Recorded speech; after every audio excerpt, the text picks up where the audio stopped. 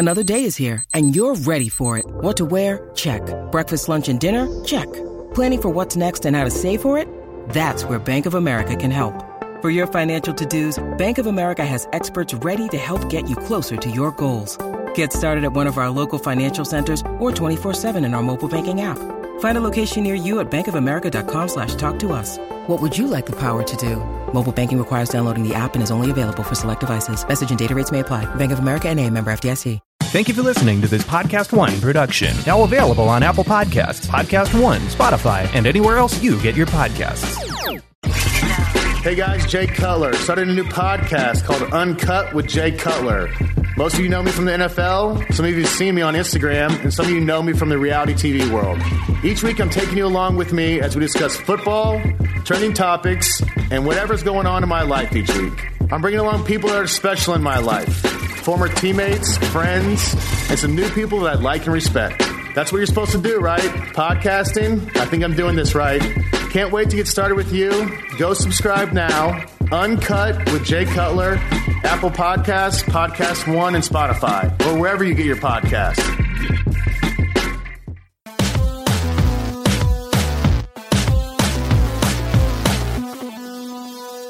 Welcome to Real GM Radio. I am Daniel Rue, your host, and so happy to have you with us for this episode. My guest is the great Rob Mahoney of The Ringer, and a lot of fun stuff on this. We talk about the title picture in the early going, what's going on in Portland and Indiana, Warriors, Suns, and a whole lot more. Conversation runs a little bit less than an hour. Hope you enjoy it. Thanks so much for coming on.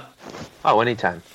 Beforehand, you're like, hey, is there anything you wanted to talk about? And we said that yesterday when we were kind of lining this up. And overnight, I thought about it. I thought about it that night, and I thought about it this morning. And where I want to start is this concept that I've been working on over the last couple days, which is it feels to me like, if you want to talk about it from a title perspective, but even just kind of broader, like hierarchically in the league, things feel really wide open right now. And what I'm having trouble assessing, and if it feels wide open, that's in some ways it's a factual statement, in some ways it's not. It's more so about how it feels.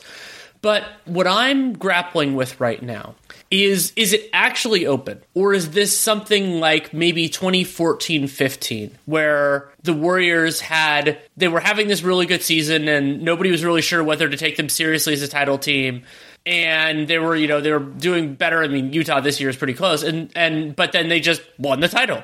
And first of all, that team could be the Warriors. It could also be someone else. But I'm still grappling with the possibility that it is wide open, or in hindsight, we'll be like, oh no, obviously it was this. Yeah, I think the reason it feels open to the extent that it does is mostly to do with the Eastern Conference, right? Yeah. Like, I think whatever you thought of the Lakers coming into the season, their regression toward the rest of the pack, the playoff bubble teams, however low you want to go on them, I think that void has been filled pretty cleanly and easily by the Warriors and the Suns just being better than pretty much everybody else. And so, to the extent that there's any discussion to be had about the West, I think we saw it play out over these matchups between Phoenix and Golden State in these last couple weeks, which, I mean, great regular season basketball, great to see two teams like that go at each other in such quick succession. And we saw that the Suns could really measure up defensively in that match. I mean, that they could slow down a lot of what the Warriors do well. So that's exciting as a potential, whether the seeding breaks as a conference finals or a second round or whatever it is, that's going to be a really fun playoff matchup. I feel pretty confident at this stage that injuries allowed and understood that things can happen. Those feel like pretty definitively the two best teams in the West. But in the East, there's some, injuries on Milwaukee's part. There's some uncertainty on Brooklyn's part. And all of a sudden you get into a much wider conversation about, is there a window here for Chicago or Miami or a healthy Philadelphia team if Joel Embiid finally gets rolling? There's just a lot of opportunity on that side of things, where coming in, I think a lot of us were talking about the Nets as kind of a prohibitive favorite if all their guys were available, Kyrie Irving included, and even without him, probably still the favorite to win the title.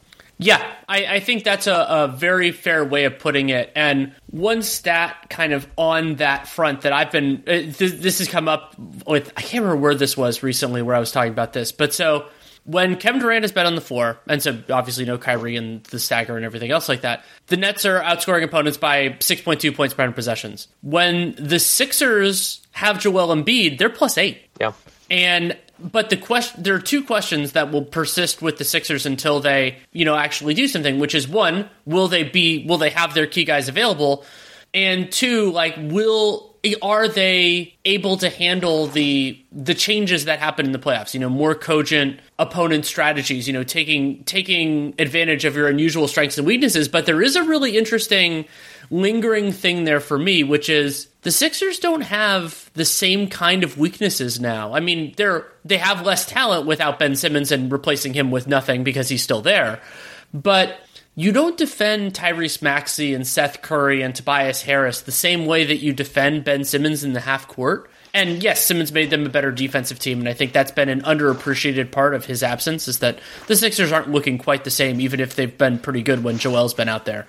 But it's the matter of trust is always so challenging because, with the Sixers, we have all of this baggage for them as a playoff team, and all the times, whether it was injuries they gave the Raptors the hardest series of anybody. Now, part of that's because of the injuries that happened to the Warriors, but that. So should we have the baggage for them that we do? But we do. Well, I mean, it's hard not to, and some of it is very well earned, even within this season. Provided that Joel Embiid is coming back from his own bout with COVID, and that's a team that's been hit particularly hard, and that's probably something we should talk about too as we canvass the league in terms of certainty and openness. There are a lot of teams with 3 and 4 guys out right now, and what is that going to mean in terms of breaking up their momentum of their season and their attempts to build habits and whatnot? But as we zero in on the Sixers, even when you watch Joel Embiid, there's a lot of things he does on the court that defy explanation, and I don't mean that in a way that his talent is so overwhelming, though it is. I mean, he just makes some really weird choices sometimes when he's when he's going to pass out of a double team versus when he doesn't, when he's going to take an open three-pointer and when he doesn't. And so when you see players like that, especially superstars who, as the Sixers get into the playoffs, he's just going to be force-fed possessions because that's their best avenue, you get a little nervous about what that could mean against varied coverages, really intelligent, really keyed-in defenses. It becomes a different kind of proposition. And so I think you're absolutely right. The question of how you solve the Sixers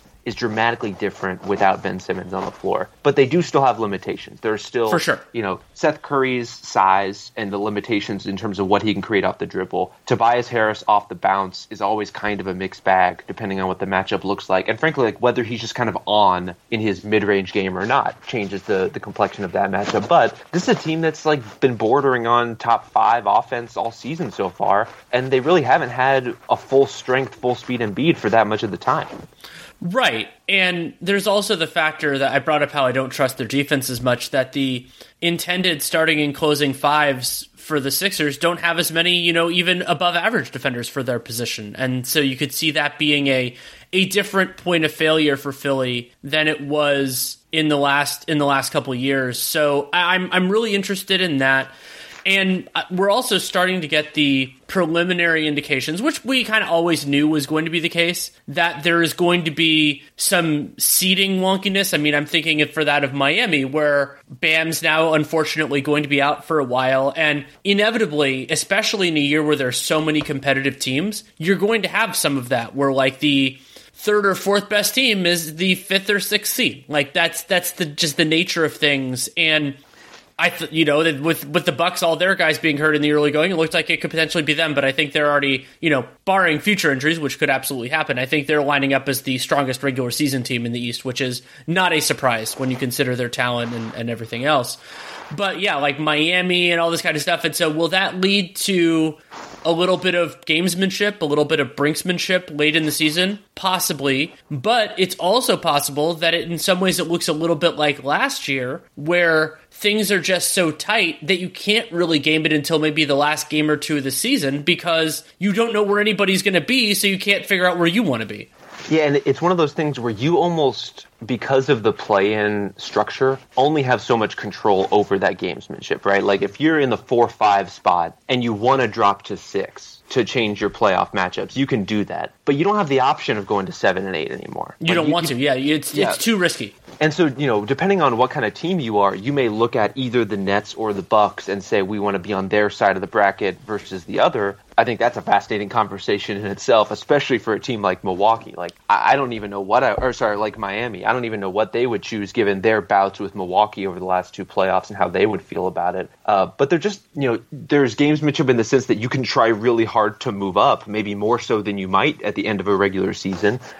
Extend guys like Jimmy Butler's minutes in game 80 of the regular season. You have that option available to you. But bottoming out to find the right matchup or to drop a game or 2 here or there, I don't think is going to be that viable this season. And especially if the middle of the 2 conferences stay as crowded as they are, where a half game or a 1 game difference, it might not drop you from 4 to 6. It may drop you from 4 to 8. Yeah, that's a really, really good point. There's also one of the challenges. I'm thinking about this in both conferences and trying to reconcile over the course of the next few weeks is the idea of reconsidering your priors. And so for some teams, like for Cleveland, I will say, that's already done. Like the Cavs are just a meaningfully better team than I thought they were. And okay, that's just the way things are now. And I'm super impressed, Mobley, and we can talk about that if you want.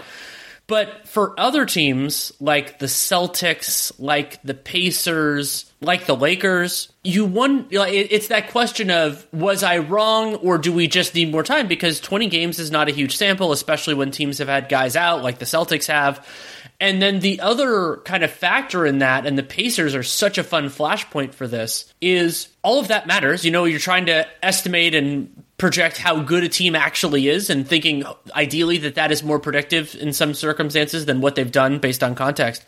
But we're now 2 months from the trade deadline, and we're getting really close to the point where in certain situations, what I as an analyst feel is the case matters in a very different way because the people who are actually making the decisions may have a different evaluation or may have the same evaluation and are making actual choices on the roster based on that. And that's why the Pacers are such a good example. Yeah, and they're a fascinating case because it may not matter what Kevin Pritchard thinks of the core there. And I think there's some great insight this morning, just after we're recording, from Jared Weiss in his piece for The Athletic about Miles Turner and Miles Turner's take on what his role is and has been in Indiana and how that might play out in terms of what his trade market could be and whether he's on it and moved sooner rather than later as a result of that. Like, it sounds pretty clear at this point that he's explicit about not being satisfied with his role, the things he's asked to do, wanting to take more of an offensive priority in kind of the system and the sets they run there, which I think that's neither here nor there. And some of the fault with that kind of lies with him and his game and the opportunities in which he takes to attack more than anything. But I digress. How that all plays out in the trade market for Indiana is interesting because that's a team that a couple of balls bounce slightly differently. Maybe they're 16-11 rather than 11-16. If a couple guys hadn't gotten injured at the wrong times, and I mean, they've had somebody out of the lineup, even aside from TJ Warren, who's missed the whole season so far, they've had somebody out almost every game, it seems like. And if a couple of those minor injuries don't happen, maybe they're hovering around 500 or better. Maybe they're right there with the Cavs, with the Hawks, with some of these teams that are kind of on the rise after slow starts. But they may not have that opportunity if the personnel isn't willing to be patient with it. And if the front office, again, regardless of what they make of the Sabonis-Turner pairing or whether all these guys can work together or what the fit of this roster means, at some point they're going to have to take stock of kind of the human situation in that locker room and decide if this is a thing that is sustainable and tenable or not. I'm really happy you went in that direction because I think I want to go in a couple with the Pacers, but talking about Jared Weiss's piece and Miles Turner, and it's a great reminder of the human element involved in all of this. And Miles Turner, I mean, I've been an advocate of his since, I had him above Kristaps Porzingis in the draft. Like, I've been an advocate of his since he was at Texas. And I don't know that even as an optimist that he had that 40-point game. I think that was against the Wiz and a couple others. And he talked about that in his conversation with Jared Weiss. But it is a reminder that some, let's call it lower usage players, are that way and are okay with it, and others want the opportunity to blossom. And with Turner, he has been asked to have this small role in part because they have this extremely talented offensive big man that they're playing with him, and at many times, many of us have lamented or commented on that fact. But it's a reminder that weighs on him and that he hasn't really had the opportunity to be something else. And it's also important to remember that depending on where the next 2 months go, that enhanced opportunity offensively could be somewhere else, but it could also be in Indiana, because what makes their circumstance so unusual, and Seth Partnow, Sam Vecini, and I did a piece on this at The Athletic earlier in the week, is Kevin Pritchard the only guy who can't move is Malcolm Brogdon, but there are a bunch of different possibilities here. Some of it, like I refer to it as a retooling, is like maybe you trade Sabonis or you trade TJ Warren or like Miles Turner. You reshuffle, but you keep, let's say, 2 or 3 of the 5 key players intact. Then the other one is a sell-off, and you do everything else, or maybe you hold firm and you keep everything together. And each one of those has all of these other dominoes in terms of how it fits that player's role and everything else. And the Pacers have a good coach, Rick Carlisle. He could be prickly, but he's a very good coach. And so I'm fascinated in the Pacers for the idea of how it changes their team. But then the other part is some of these players, especially Turner in my eyes, but potentially Sabonis as well, what being in a potentially different opportunity does for them and what we think of them as players. I think Turner is definitely the guy to key in on there. And some of that is because, to me, the complications with Turner are not just about Sabonis. They're about having a team with lots of different stakeholders and ball handlers and guys who want to create. This isn't a team with like a definitive 1A, 1B, third option. Like some nights it's more of a Malcolm Brogdon game. Some nights it's more of a Karis LeVert game. A lot of nights it's a Domantas Sabonis game, and his role has kind of fluctuated throughout the season to try to accommodate for Turner. It hasn't always worked out cleanly. And so, like, having all those guys, and then Chris Duarte comes in as a rookie inexplicably in a Rick Carlisle offense, which is something we rarely ever see. A rookie given that much responsibility, he leads that team in field goal attempts in a lot of games. And so when you have that many guys who are angling for touches, who are looking for their spots, like, you really have to be on balance in terms of the stuff you're running and in terms of your mentality as far as there are going to be ebbs and flows to my role. And it seems that Turner is kind of gotten a little sick of that, I think understandably in some sense, given where he's been in previous seasons, especially as being really being relegated to a spot-up guy. I think his role this season has allowed for a little more, but it's one of those things where you kind of have to take those opportunities. And that's really, to me, the Miles Turner experience. And one of the reasons why there's kind of the version of Miles Turner that the Pacers see every night. There's the version of Miles Turner that other fans are pining for, which is really kind of an idea of who he could be. And then clearly there's a version of Miles Turner that he wants to be, which is a more relevant offensive player. I think all 3 of those versions of Turner are very different, because the one that I see on the floor for the Pacers is a guy who struggles, I think, to attack smaller players. He's gotten better at driving from the perimeter, but I think that's still a point of his game that he really needs to improve, because his 3-point shot is good but not great, so people are going to challenge him to take it. And also as a big who is one of the best defensive players in the league as a team defender, but isn't necessarily great at defending in the post against some of the bigger centers out there. So there are all these kind of weird quirks to his game that you may kind of gloss over as you consider, this is a rim protector who can shoot, who could fit my team or fit this team, or we can plug into the trade machine. He's always struck me as a much more complicated fit than that. Yeah, I think you're totally right. And another complication in the Pacers' decision-making process, this is something Seth, Sam, and I talked about a fair amount.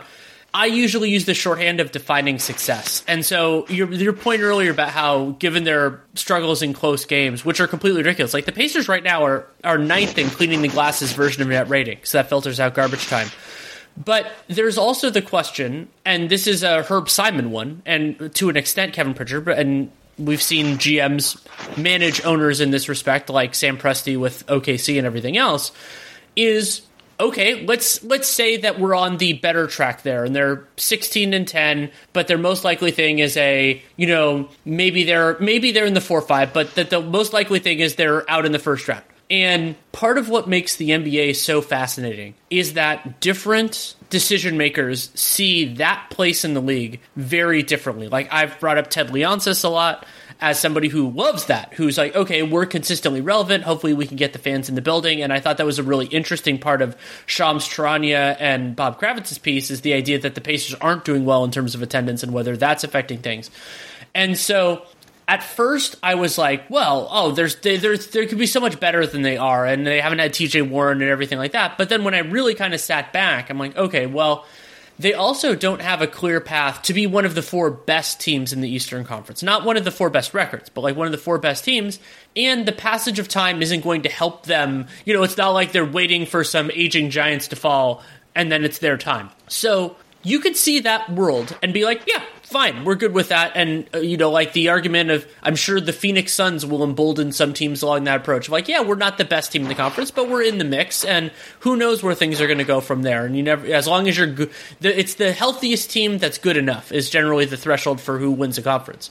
And so maybe they see it that way. But the other one is like, do we really want to spend all this money and also not basically just not be building towards another good team if what we're fighting for is to lose in the first round every year?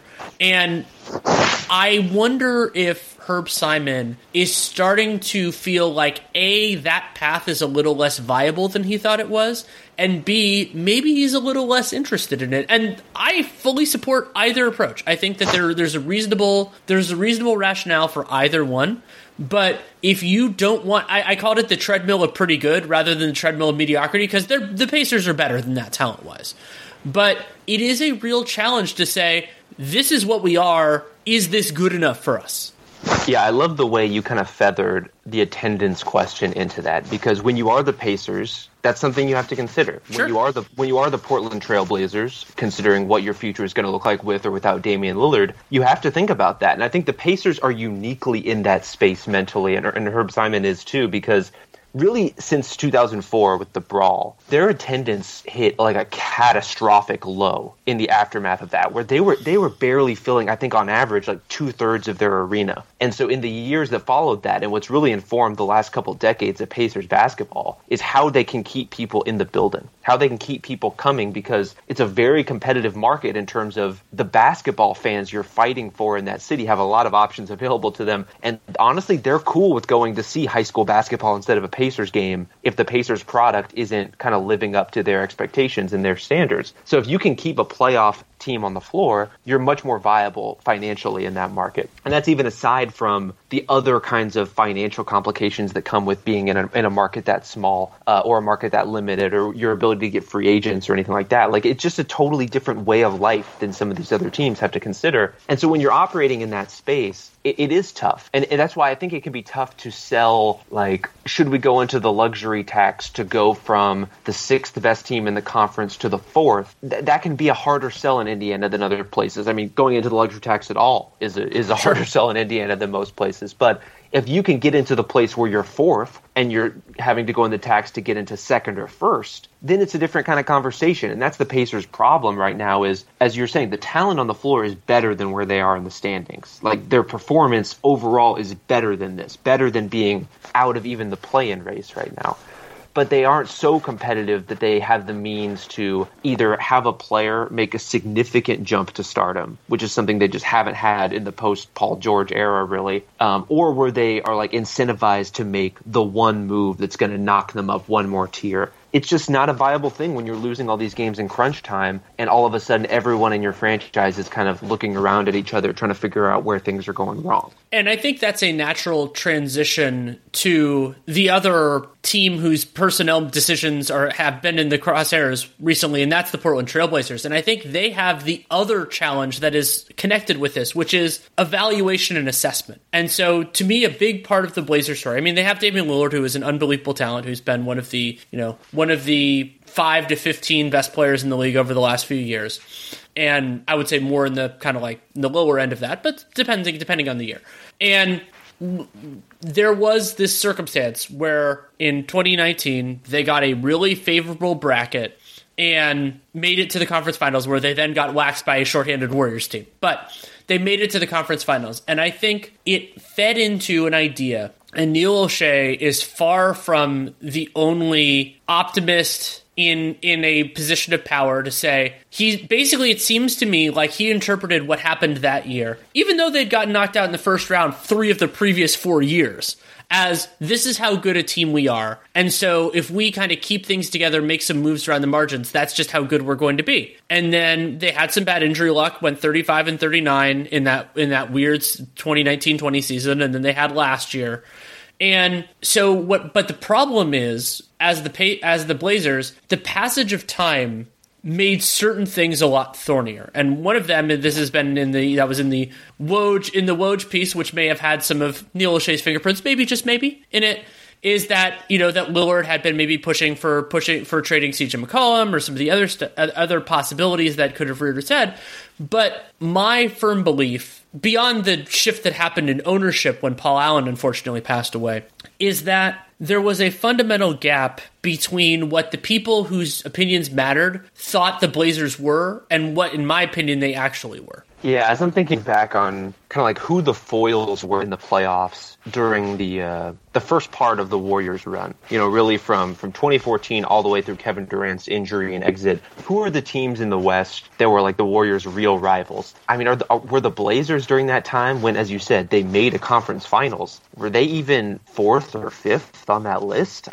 I just don't even see it. Like the Rockets teams that the Warriors bumped up against were just on a totally different level. The Spurs teams with Kawhi Leonard were on a totally different level. The Blazers, again, it was some luck, it was good play, it was the right matchups at the right time, and it's easy to talk yourself into what kind of team you think you can be under those circumstances, especially when part of your job as a general manager when you've built the team is already talking yourself halfway into those guys. Like, right. You didn't need to sell Neil O'Shea on the idea that CJ McCollum was good, Yeah, that's a fantastic point, and it's even stronger when that front office group drafted that player and saw their development, and they're like, oh, we know how great he is. We're the ones who made that happen. And the difference between, if memory serves, O'Shea drafted CJ but did not draft Lillard, like that's the best player that we took, is a significant factor in that as well.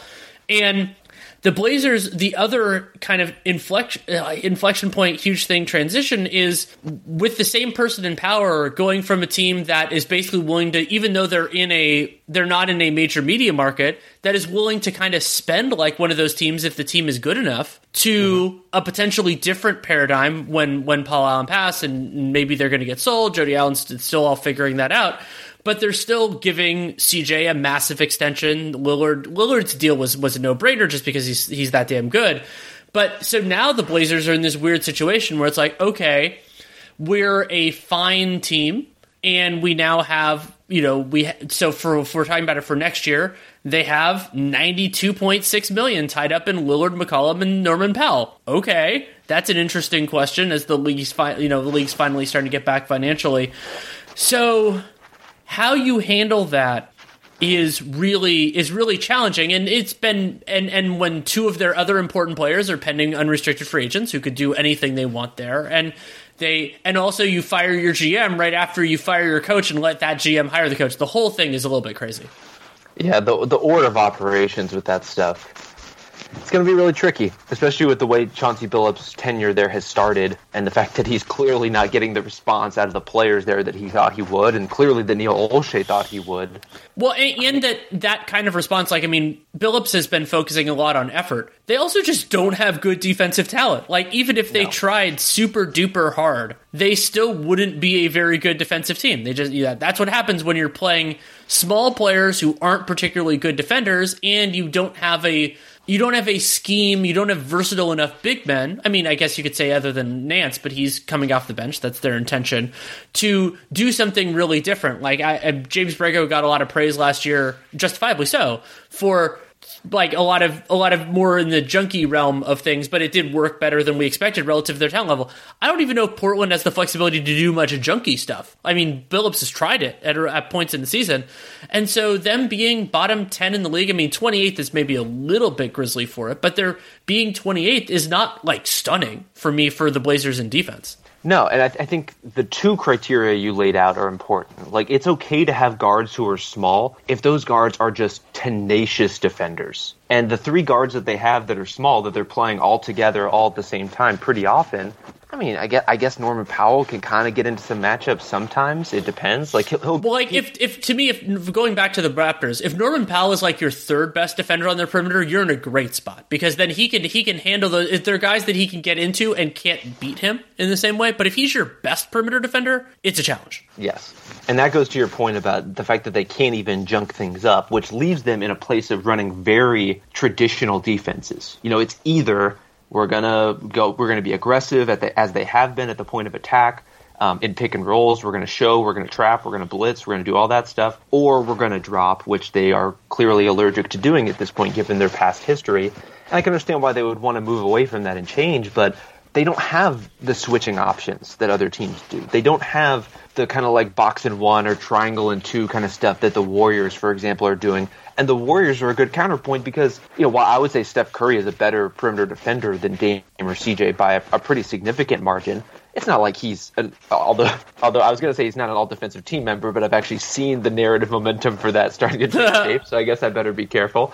But he is not one of these guys who is a stopper unto himself. And so the reason that works, the reason they can play smaller is because they have hyper-intelligent bigs. They have this track record of switching. They have guards like Gary Payton II who can plug in and be small but tenacious. The Blazers just don't have that stuff. And so they don't have either the length to be successful or the disposition to be successful defensively. And that leaves you in a super awkward place schematically where you just don't have that many levers to pull in terms of different things you can do. Yeah, that's a really, really good point. And and some of it, I think it is fair. I mean, a lot of times I tie defensive versatility to the big man and Yusuf Nurkic. He's not going to be able to do a ton of different things out there. But there's also an element of this that I think is similar, and it's the part of the Jazz story that I think got thrown on Rudy Gobert, and I think that was really unfair, which is it's hard to be the guy, the lack of defensive versatility when your point of attack defenders are so bad that they're just giving up these line drives by the Clippers every single time. And defense, it's possible to be, the equivalent of like a heliocentric defense in the regular season just because teams aren't doing their approach and because there aren't many rosters that can have that many, like dribble attackers or anything else. It's just not the way. So you don't have the tactical shifts and you don't have the personnel right. But there will be those teams, of course, in the playoffs. And so the idea that made Rudy Gobert worse, it's like, no, it didn't. But it is a limitation. But it's also it's a really interesting question about how to kind of rectify that, and also the reminder that we talk a lot about how for weak links on offense can be a really big challenge, and whether that's a player who can't or won't shoot, or in some cases both, or somebody who has these other limitations like they turn the ball over too much or they take bad shots or anything else. I'm kind of a mixed bag on how that applies defensively. So I know that defense is harder to quantify and everything else, and there are lots of different ways for a player to be a point of success or a point of failure. But I'm growing an appreciation for the idea that defense is an ecosystem and an organism like offense where there are lots of different ways for it to succeed and fail. And I think sometimes the limitations, like if you have multiple limited players at one time, that we don't properly weight how dangerous and potentially catastrophic that could be. I'm totally with you. And I'm glad you brought up the Gobert example here because, look, we need justice for Rudy Gobert out there in terms of what some of the Jazz's playoff failures actually stem from defensively. And most of the time, they're not really his fault. And, I would say, inclined in general to stick up for big men and their place in the modern NBA, especially ones as good as Rudy Gobert, because I think a lot of what troubles the Jazz defensively in those high-leverage situations is not just that Donovan Mitchell and at this age, Mike Conley, who, it's like just given his size and where he is in his career, is not going to be the defender he used to be. Not just that those guys and Bojan Bogdanovic are, losing some of their matchups or getting blown by. Like it's all about the predictability of what a big is asked to do. And when you have lesser perimeter defenders, and especially guys who are prone to just like missing on drives, just like losing their guy where they can get clean lanes to the rim, it makes it almost impossible as a rotating big to, plug all of those holes at once, to do all of those things at the same time. When you think about what the mental cadence of a big is in the modern NBA, a lot of it comes down to like how long can I be in the paint, and how can I clear out after 2.9 seconds? How do I clear so I can stay here, so I can stay relevant, so I can stay involved in the play. And when you have guys who are liable to get blown by at random, inexplicable times. I don't know how you can be expected to do your job when part of your job is not just being in the paint for 2.9 seconds, but understanding that you might have to sprint out to the three-point line at basically a moment's notice and deal with the fact that there could be breakdowns coming from any part of the floor. To me, that's the difference between what Rudy Gobert is asked to do and what DeAndre Ayton is asked to do. Yes. When you have Chris Paul and Mikal Bridges and an invested Devin Booker, who I think has been really made defensive strides over the last season and change, it's just a totally different job. And I think you can see a version of that, too, going on in Chicago, where Nikola Vucevic is not an elite defender, but he's a pretty good positional one, and he has enough pressure and enough predictability going on the perimeter that he can be a pretty solid interior defensive presence for the Bulls. Yeah, I think that's a really healthy way of thinking about it, and the idea of giving more predictability to bigs is a particularly salient concept that I'd love to think about it a little bit more. And it's really interesting to see also, when I'm going to try to watch Cleveland with that idea as well, in terms of if you have two guys to clean with the messes, how does that change it too? Because of the Mobley Jared Allen minutes, Cleveland is one of the most fascinating teams right now to be in the league. Partially because I love it when I'm wrong to kind of figure out why, especially when it's in the positive. When it's okay, this team is way better than I thought they would be. And part of that is Evan Mobley has been far better than I anticipated for his rookie year, which is awesome. Super duper exciting. But I want to go back. You just brought up the Suns, and when we were talking in the earlier going, that was something I wanted to go back to. Is you think about, okay, well, what's been going on in the league, and I think that those two Suns Warriors games. I'm not saying it's a conference finals preview necessarily or anything else like that, but I agree with you that one of my big takeaways from those two contests was Phoenix has very good personnel to slow down some of what the Warriors want to do. And they have enough options with that personnel, especially with the stuff with Mikal Bridges on Steph Curry, and they have other guys that they can throw in some of those matchups, and they also have good help defenders, that the Suns have a better chance defensively than I had kind of thought in the abstract, even though I believe in all of the Suns defenders. It was just seeing it on the court made me understand better how it's going to work. I mentioned this on Group Chat, the podcast I do at The Ringer, but one of the things it reminded me of, especially that first game between the two, I got shades of the 2016 Thunder Warriors Western Conference Finals, where this was Steven Adams before his knee was giving him a lot of problems. Serge Ibaka was flying around, Kevin Durant, Andre Robertson, the length that they had on the floor and the versatility of what it allowed them to do defensively. I saw some shades of that in what DeAndre Ayton was giving them on the perimeter. His ability to switch and stay in front of Steph and be competent in those matchups. Obviously, Jay Crowder is very good at that. Very different kind of defender than someone like Serge Ibaka would be. But his ability to hang on the perimeter is so important. And then, Chris Paul is one of the all-time compete with guys who are bigger than him, small guards that we've ever seen in the league. And Mikal Bridges' ability to, I think, start on someone like Steph, switch out onto someone else over the course of a possession, and then still find ways to disrupt the play as it progresses. I mean, there just are not many perimeter guys who can do that, who have the length and anticipation to do that. So I'm with you. I think they could be really disruptive in that matchup, and I would love to see over 7 games what guys like Steph and Draymond start to do and start to take away and start to kind of piece, as they try to puzzle their way through all that. That's a matchup I would love to see unfold. Well, it's something else that's fun is that the Warriors have been pretty, stable personnel-wise over the years. I mean, with Steph and Draymond and Clay, and then the overall system since Kerr got there in 2014. And, some of the players on the Suns, not all of them, and Ayton, Bridges most especially, some of the players have experience with the Warriors, and so you could imagine Chris Paul being like, well, here's what they want to do, here's what they would do. Jay Crowder, of course, has a lot of experience against the Warriors as well. And so that gives it a little bit of color, a little bit of a different edge, because you have these players that understand what the Warriors want to do and want to get into it.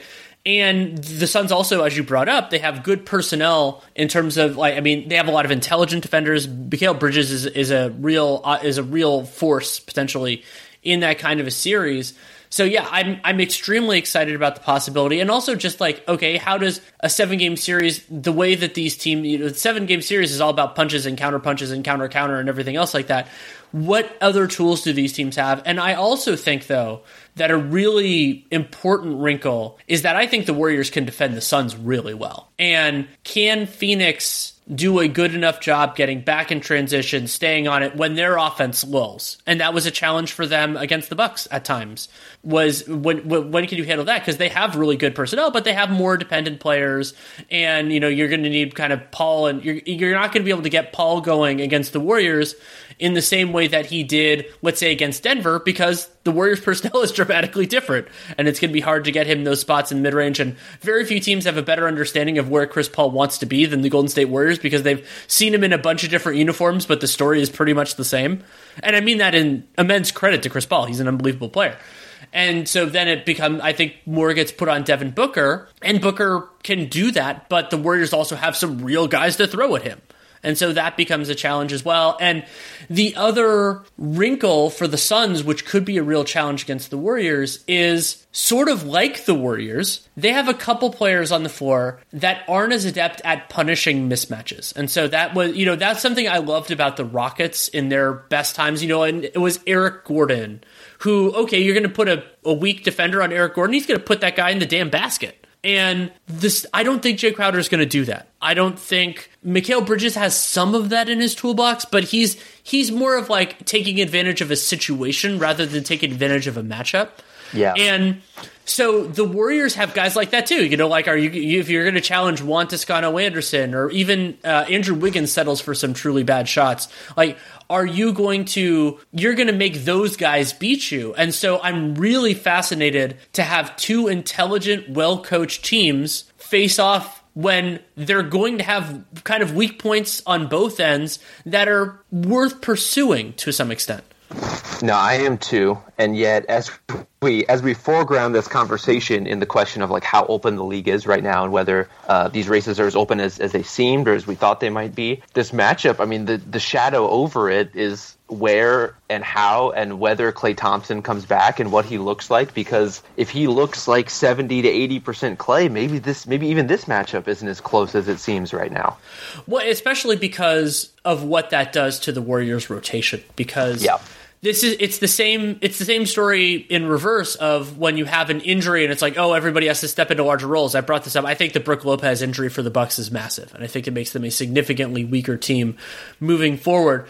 But what Klay does, even if, as you said, he's 60 to 70% of what he was, is it adds another totally capable, at times dominant player to Steve Kerr's rotation. And so now if Jordan Poole is having a shaky game, or his defensive limitations there, or whatever else, he's not going to have to play as much. Or some of these other flawed guys, or maybe you can use Jordan Poole more of his energy for when Curry is off the floor. He's not a starter and a closer. He does both when he needs to, but he's more of the middle ground gap filler type of player. Or it could be, there are a million guys in the Warriors who, if they're healthy, they can really help. But if they're not, then it's a challenge. Like Iguodala, who's now missed, I think, 10 straight games, and Otto Porter and Bielitsa. And so adding another guy who can give you a good 20 to 35 minutes a game makes life so much easier on Steve Kerr. And then you have the possibility with James Wiseman, and you could argue to an extent Kuminga and Moses Moody, where Wiseman's a little more complicated, but the idea that Wiseman is not, I don't think, a better basketball player right now than Kevon Looney. Looney's defense is an underappreciated part of why the Warriors have been so good to start this year, but Wiseman is a whole lot more capable offensively. There are all these times that the Warriors kind of autopilot throw these passes to the big and think, oh, he can do something with it, and Kevon Looney just cannot. But Wiseman, he's not quite at the level of some of the other guys that they've had in that spot. But if all you have to do is catch an easy pass and dunk it, he can do that in a way that Looney doesn't right now. Yeah, I mean, Looney really is getting by kind of by the skin of his teeth, I think, offensively in a lot of these matchups, in terms of, is he being exploited enough to tilt the balance of what's happening here or what's going on? And offensive rebounding is a huge part of how he's been able to stay on the floor as well. That combination of what he's giving you defensively, especially against bigs, and his ability to contribute on the offensive glass, I think have been really important. But I am curious to see if any of those younger guys are able to contribute in a meaningful way. I just have visions of a Jonathan Kuminga 14-minute kind of meaningful playoff burst in one of these kind of games that's up for grabs. Like, I think that kind of thing could be on the table. Wiseman, we just have to wait and see in terms of where he's going to be, not just physically, but in terms of his comfort level in adapting to, if he's picking up where he left off, that's not a place that's good enough to help the Warriors this season. So he kind of has to be further along in terms of his processing of the game by the end of the season if he's going to play any part in it at all. But yeah, just the fact that as we talked about, what they could do to the rotation to have Klay back involved, it just, if we think about defense as this hive mind kind of thing that has to happen where all the players are synergized and locked in and connected, it's just going to do a different thing to that hive mind to have Klay Thompson on the weak side instead of Damian Lee. It's going to distract from every piece of that rotational chain in a way that these other guys can't. And that's even knowing that he's injured, knowing that he can't drive by you. Like, you're just not going to leave Klay Thompson open, injured or not. Yeah, that's a phenomenal point. Something I like to do in this stretch, this stretch of the season, is just ask, you watch a lot of everything. What teams, what players, what situations are you most interested in keeping an eye on and seeing what develops over the next 2 weeks and next month or so? We brought up Cleveland a little bit earlier in terms of the Jared Allen, Evan Mobley piece of that. I've been watching them a lot and really just curious about what's going on there, about their defensive success, especially apart from those guys. Yeah. So one thing that has caught my eye is like the varied situations in which JB Bickerstaff has been willing to throw Lauri Markkanen into the fire. Because he is a defender who, especially with this kind of three big alignment that they start with and play a lot of the time, frankly. Yep. You would expect Lowry to be a guy who's kind of like hidden. And yet when they played Utah, he was guarding Donovan Mitchell. Like, this is kind of the way in which they have chosen to use him, is to put him into some pretty high leverage matchups and to try to use his length as much as possible. Like, they are not running away or shying away from using that as an asset defensively. And the results are kind of mixed and it depends on who he's guarding, but I kind of like that option for players like him. And again, there are ways in which that can be attacked and exploited, and who knows what it would even mean in a playoff type setting. But for a regular season where Donovan Mitchell is rolling into Cleveland for, the third game in 5 or 6 nights, and, he knows the scouting report, he knows the personnel, but he might not be prepared to be guarded by Lauri Markkanen, maybe it can throw enough of a wrench into things to buy you some time, buy you some possessions, to tilt a couple of things in your favor while the rest of your defense cleans up the rest, Yeah, Cleveland is definitely high on my list. And then for me, there are 3 other teams that I'm having trouble figuring out. And also, I think that the next stretch of time could be really clarifying. Both, it could end up being useful for what we already know. The first one of those for me is the Dallas Mavericks. Yep. And what is going on with Luka? Is it just the kid quote about how this is a jump shooting team that isn't hitting jump shots? And to like the Reggie Bullock extent, and Luka, that's true. But then some of the other shooters are worse. And I want to get a sense of their defense and where everything is. And now that Porzingis is getting closer, and Luka hopefully over the next couple weeks will get closer to feeling like himself again, what in the world's going on there is going to be a big one for me. Then, well, if we can zero in on the Mavericks part real quick, because I think that's a team that has a very interesting dialogue around it right now. It seems like, just from following from afar, there's a lot of angst in the Mavericks fan base around that team and where they are and some of the ups and downs, and I think understandably so. But in the efforts both on the media side and on the fan side to make sense of who the Mavs are, there's just a lot of oversimplification going on, which, as you mentioned, there's kind of a lot of different storylines with them and a lot of different flaws that are colliding at once. And I think we're getting to the part in the season where it's like we try to have one definitive reason why this team is underperforming, one definitive reason why this team is better than we expected. And I think those things can be true. Sometimes it really is that clean. There's not really one theme with the Mavericks. Like, they've been kind of injured. As you mentioned, they're missing a lot of open jumpers, especially for pretty good shooters. There's the Luka conditioning thing. There's the Jason Kidd of it all, where, just the way some of the games are managed, especially in the fourth quarters, we've seen their offense kind of fall apart. There's installing new systems. There's just a lot going on there that's bumping into each other and colliding in a way that has made that team pretty messy in terms of its execution, even as I think they're pretty talented. I think they're pretty successful in terms of some of the situations they can put opposing teams in. It's just they haven't put all that stuff all together yet at all. Right. And so that reconciling that is a real challenge, and something that I want to keep a close eye on over the next couple weeks. Then the two other teams that if you're interested, we can talk about it. One of them for me is Boston, but Boston just needs to have their guys back for me to be there. Jaylen Brown has missed a couple of stretches, and Robert Williams is a little bit of a different story, but I want to kind of figure out what in the world's going on there. I'll probably do a pod on that at some point, like I did with the Pacers with Caitlin Cooper, which I'm really happy I did then because we don't know what they're going to look like now. And then the other one is the Lakers. And Nate and I have spent a fair amount of time kind of talking about what we think is wrong with them. And for me, one of the basics is if their star players were just having better seasons, this would look a lot better for them. Yeah. But we aren't quite in Pacers land yet, but I think we're getting closer to the concept of, well, if they think something is wrong, and by they I mean LeBron, Pelinka, the Buss family to some extent, what are they going to do about it? Because so my thought on this, we got asked a question about basically like what are the chances Russell Westbrook gets traded in season. I think it's extremely low because to me, the people who matter think that Russ wasn't the problem and isn't the problem. And I think to some extent that's correct. I mean, yes, Westbrook is having a worse season than I hoped, but also like Anthony Davis is having a way worse season offensively than I hoped, and LeBron has been unavailable and everything else.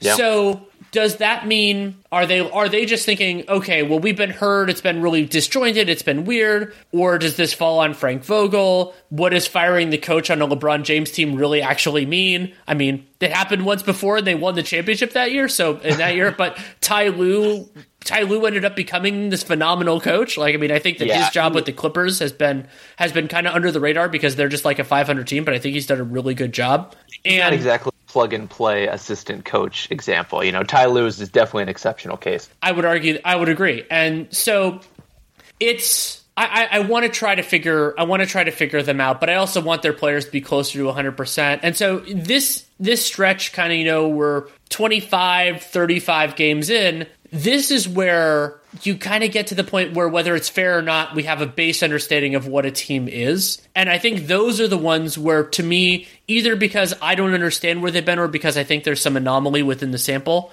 where I think they could be something fundamentally different.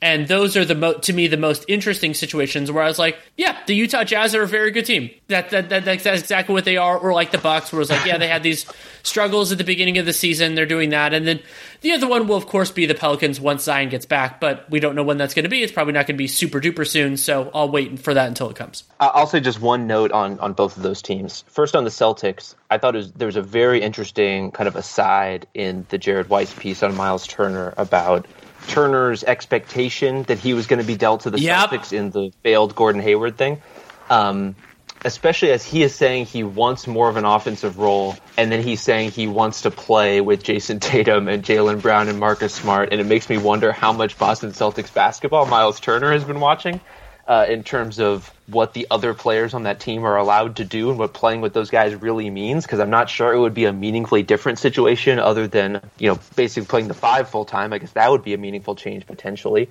But it's not like Rob Williams is out there just, lighting the league on fire with his, the opportunity he's been given to be creative.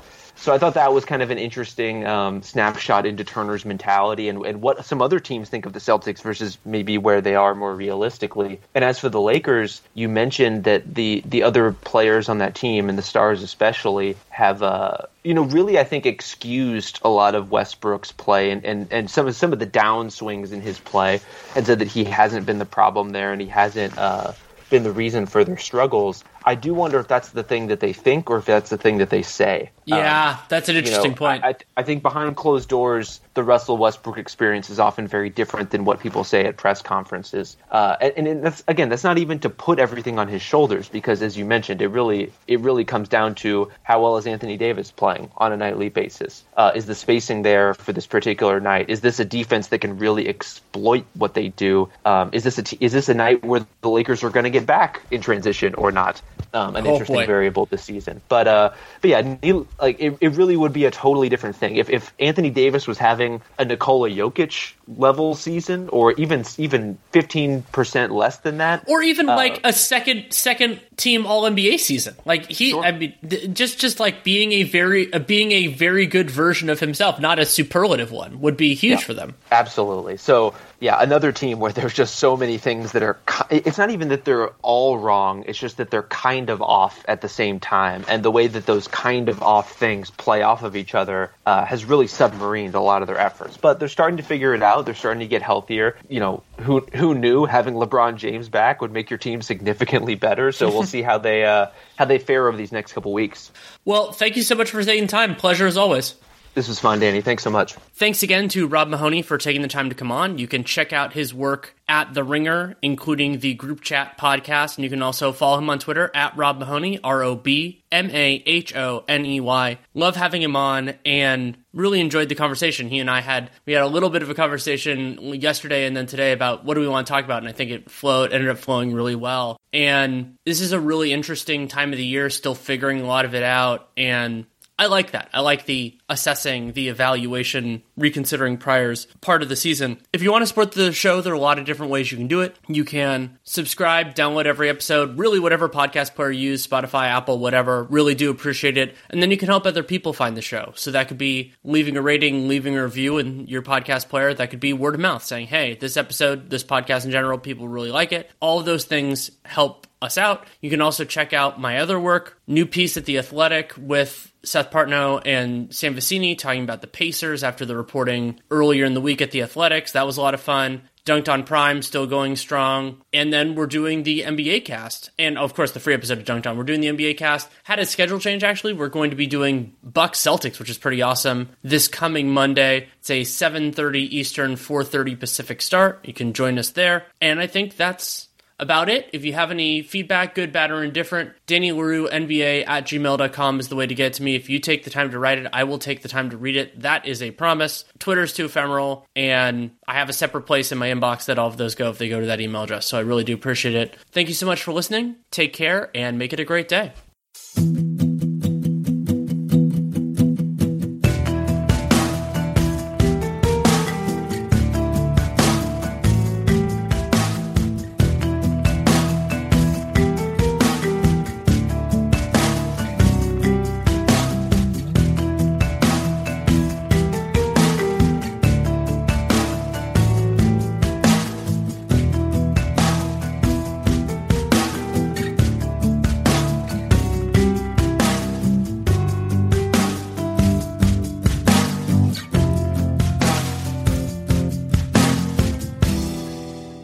A healthy lifestyle depends on quality sleep, and Sleep Number is here to help you sleep more efficiently. Sleep efficiency is the amount of restful sleep you have at night and is a key part of your overall health. Here are some tips to help you get the most efficient sleep possible. Reduce caffeine consumption before noon and limit late-night alcohol. Get regular exercise during the day, which helps you feel tired in the evening. And keep track of your sleep health with data from your Sleep Number 360 smart bed. Sleepers who routinely use their Sleep Number 360 smart bed features get almost 100 hours more proven quality sleep per year. With that much extra energy, you could get more quality family time, volunteer at a meaningful charity, or exercise, meditate, and reconnect with nature. Proven quality sleep is life-changing sleep, which starts with Sleep Number adjustability. It's time for Sleep Number's ultimate Sleep Number event. Save 50% on the Sleep Number 360 limited edition smart bed, plus special financing for a limited time. Only at Sleep Number stores or sleepnumber.com/podcast1. Subject to credit approval. Minimum monthly payments required. See sleepnumber.com/podcast1 for details.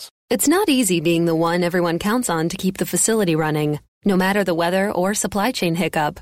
But we get you, Raymond in Buffalo, and Maria in Miami, Jules in Minneapolis, and Stan in Central Indiana, taking control of everything that's under your control. At Grainger, we're here for you with experienced branch staff at over 250 locations so you get the product you're looking for. Call, click Grainger.com, or just stop by. Grainger, for the ones who get it done.